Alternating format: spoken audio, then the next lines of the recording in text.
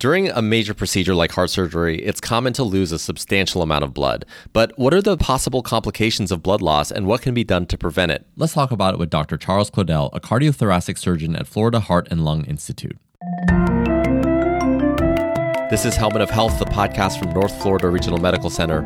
I'm Prakash Chandran. So Dr. Claudel, tell us what kind of heart procedures could actually lead to a lot of heavy bleeding. Well, I think anytime you're having that level of surgery, any of the procedures really could have significant blood loss. I think that it's imperative that you have meticulous surgical technique and that you're focused on trying to prevent blood loss. We don't want patients to get transfusions.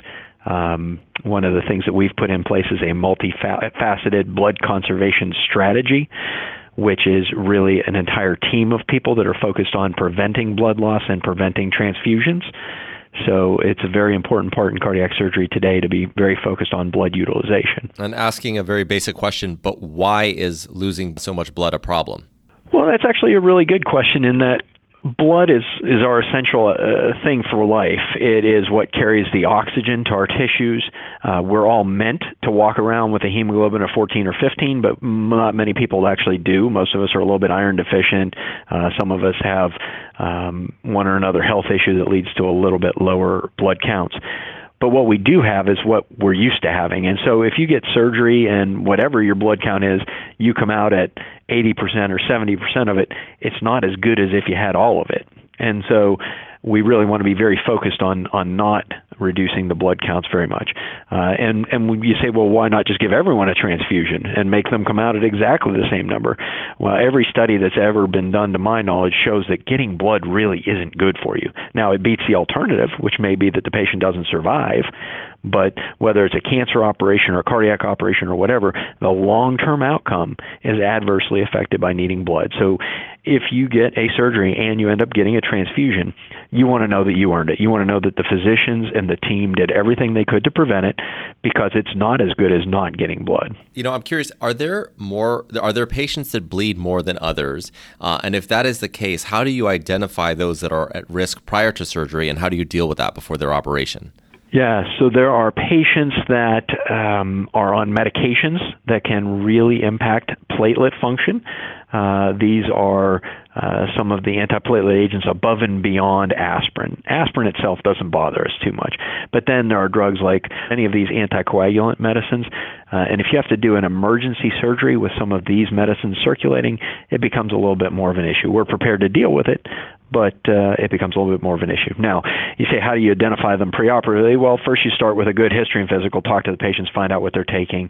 On elective surgeries, we stop some of those medications some time interval before surgery, depending on how long it's going to take the body to wash that out. Then secondarily, we test the patient's blood ahead of time.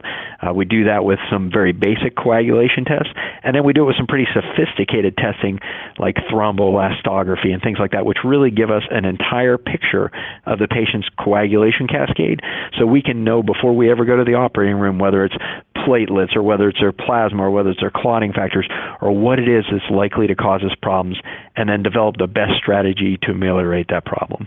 Got it. And you also talked about some of the strategies to conserve blood loss during the actual surgery itself. So can you maybe get into a little bit more detail about how that works? Yeah, it's all pretty technically nuanced. I don't want to get you down in it too much, but I will tell you that it starts with meticulous surgical technique and making sure that at every step of the operation we don't lose a single red blood cell that we didn't absolutely have to. It starts with sometimes even before you go to the operating room, recognizing that a patient's blood count is low and giving them some medications to drive that blood count up before their day of surgery, so that instead of going to the operating room with, say, a hematocrit of 28 or 29, maybe they go in with 37 or 38 because you've given them a couple of weeks of a medication to drive it up. In the operating room for cardiac surgery, if we have to use the heart-lung machine, we're going to try and do what we can to sort of allow the patient's own blood to prime the pump lines and drain off some of the extra crystalloid or clear fluid that's in it so that we don't dilute their hematocrit too much.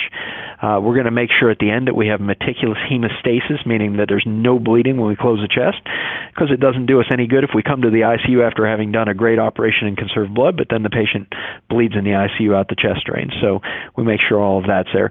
The anesthesiologist can do some things where they help take some of the patient's blood before we give the blood thinners in the OR that we have to give, and they can kind of keep it connected to the patient and then reinfuse it at the end almost as like supercharged blood because it didn't get exposed to some of the heart-lung machine and some of those kinds of things. And what about post-operation? What measures are taken to reduce blood loss after a surgery? So once you're in the ICU, the main ways that people lose blood are, first, we draw it out of them. Right, we send the lab guys in there with a rainbow color of tubes, and they start drawing blood all the time. And so we try and minimize blood draws to only the labs we absolutely need to make sure the patient's safe. We try and do it in smaller tubes and only fill them part way if needed, just enough so that the machines in the lab can run the blood samples. We will give the same medicines that we will give preoperatively to drive the blood counts up. We'll give them postoperatively if appropriate. And what those medicines basically do is make the patient's own bone marrow produce more cells. And so it just kind of revs it up. It's just like stepping on the gas pedal in your car. It's going to make the bone marrow churn out some more cells a little bit faster so that they recover that count a little faster and we don't have to give them someone else's blood. That's Dr. Charles Claudel, a cardiothoracic surgeon at Florida Heart and Lung Institute. Thanks for checking out this episode of Helmet of Health. Head to flheartandlung.com to get connected with the provider. If you found this podcast helpful, please share it on your social channels and be sure to check out the entire podcast library for topics of interest to you. Thanks, and we'll talk next time.